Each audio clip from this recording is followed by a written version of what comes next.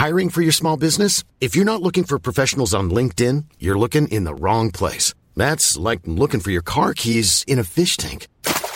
LinkedIn helps you hire professionals you can't find anywhere else, even those who aren't actively searching for a new job but might be open to the perfect role. In a given month, over 70% of LinkedIn users don't even visit other leading job sites. So start looking in the right place. With LinkedIn, you can hire professionals like a professional. Post your free job on linkedin.com/people today. Welcome to the Help Desk for Friday, the 12th of February. My name is Peter Wells. And I'm Tess Bennett. And Tess, start us off with a story of an IPO. Yeah, so this is a great story if you love and love money. Bumble, the dating app where women make the first move, has priced its IPO at $43 per share.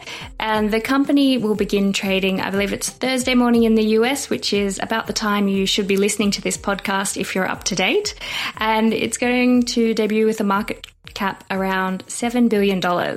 Some things that stood out to me in this listing is the 31-year-old CEO and founder, Whitney Wolfe Herd, great name, will be the youngest woman to ever take a company public. The chair of the board is also female, and women occupy 8 of the 11 board seats. So that's 70%. And that's just like incredibly rare. Most big companies in Australia have only just been pressured into getting to 30% females on their boards after, being dragged there by their shareholders and pressure from other groups as well. Bumble will be taking on its rival Match Group, which owns Tinder, OkCupid, and Hinge. And if you're wondering how Bumble makes money, if you're not on the app, it is free to use, but it does sell features to users. The company said it had 42 million monthly active users as of September, out of which there are 2.5 million paying users, which is up 22% from the year prior.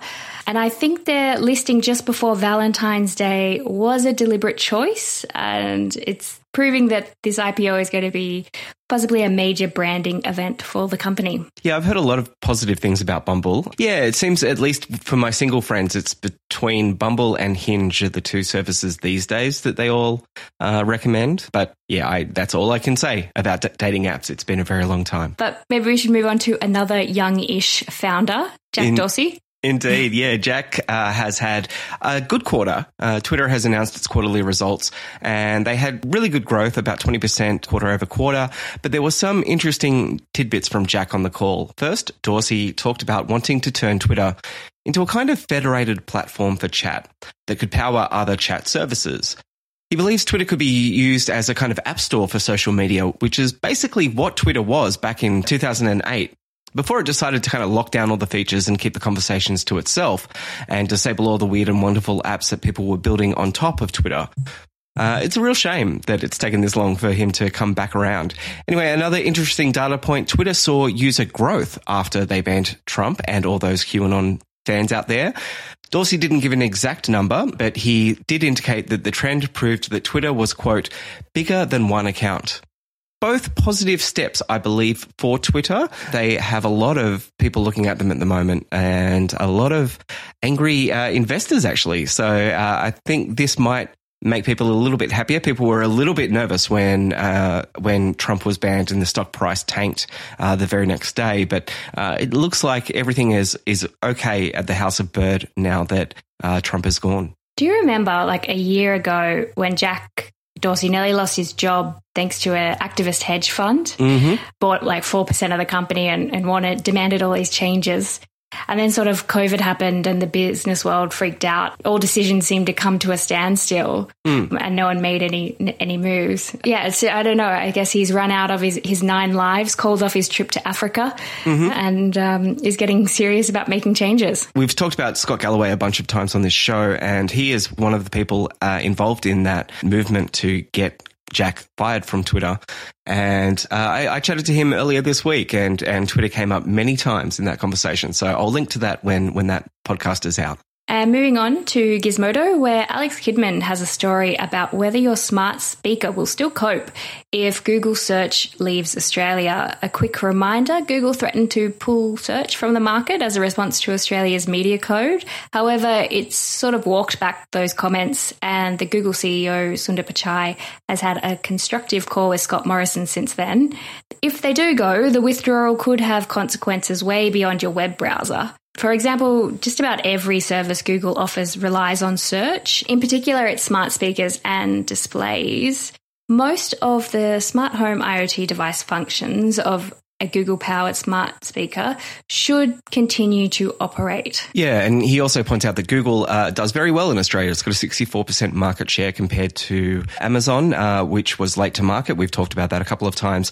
I've found this week, actually, so I mentioned last Friday that I was going to try a week without Google, and I failed miserably. We're using a Google Doc right now, but I did end up switching my search, first of all, to DuckDuckGo. I found it pretty annoying after about 2 days, and I've been on Bing ever since, and I haven't really noticed much difference, to be honest, with Bing. But yeah, in terms of the smart speakers, I've got them all over my house, and it does make me pause every time I ask it something, knowing that I'm supposed to be doing a week of Google free. Yeah, that's technically not Google free at all. Not at all. Anyway, moving on. This is a textbook case of unexpected consequences. It appears that a cop in Beverly Hills was playing copyrighted material loudly during an arrest recently so that anyone filming the arrest would have the footage pulled from social media. So most platforms like YouTube and Facebook Live have a built-in copyright protection to block streaming of commercial songs because the platforms would then have to pay the rights holders of the song to stream that music. It appears the cop in this video knows that that's the case, and so they're playing very loud music over the arrest in the hope that it would be flagged by those robots and not be and the video not become a viral hit on social media. Now, thankfully, the footage that we see in this is not that bad. It's it's Beverly Hills. It's not the kind of terrible race relations that you see elsewhere in America sometimes. But the nice thing about this is most of the larger social media networks have seen this video. It was posted on Vice, and they've all said that they will be making sure that their algorithm isn't tricked by something as clever as this. At first I thought, yeah, that's really clever, but also not great. So I'm glad that those policies and robots are smart enough to see through that. Yeah, it is so clever. Like, you've got to give the cop credit for it. But yeah, it could have been a much worse situation. And we've got one quick update just to wrap up the week, and that is in the TikTok versus Trump saga. And it looks like the deal to sell TikTok's American operations to a group including Oracle and Walmart has been canned. The Wall Street Journal reports that President Biden will undertake a broad review of his predecessor's efforts to address potential security risks from Chinese tech companies like TikTok. And as a recap, Trump forced the sale of TikTok to a majority US-owned group after he threatened to have the social platform banned. But the deal has been in limbo for months, and it looks like it's going to be there for a while, or it's going to be a while before the US decides if the Chinese company does represent a potential security risk over its collection of user data. So strange, this one. I don't know where it's going to go, but I'm going to keep watching. Anyway, thank you for listening to The Help Desk this week. If you have any questions or comments, please send them our way. It is at Tess Bennett or at Peter Wells on the Twitters. And you can also go to ask@thehelpdesk.com.au or pop in a question in a review on Apple Podcasts. That'd be fun and an easy way for us to see some of the questions you have. We're going to be trying to incorporate a few more segments next week and a few more listener questions and answers, because we've gotten a couple of questions coming through. So if you do have questions, please send them our way. Thank you, Tess Bennett. Thanks, Peter. Have a happy Lunar New Year or Valentine's Day or Galentine's Day, whichever you choose to celebrate this weekend. I'm celebrating Zachy's 5th birthday. He is a kid in my kid's kinder class, and he's a cool dude. I can't wait. Awesome. You have a fantastic Lunar New Year as well. Which year is it? Oh, Ox, I think. Okay.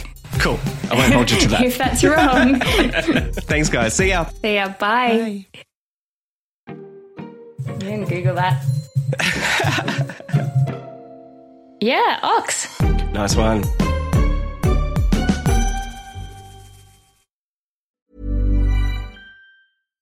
Hi, I'm Daniel, founder of Pretty Litter. Cats and cat owners deserve better than any old-fashioned litter. That's why I teamed up with scientists and veterinarians to create Pretty Litter. Its innovative crystal formula has superior odor control and weighs up to 80% less than clay litter. Pretty Litter even monitors health by changing colors to help detect early signs of potential illness. It's the world's smartest kitty litter. Go to prettylitter.com and use code ACAST for 20% off your first order and a free cat toy. Terms and conditions apply. See site for details.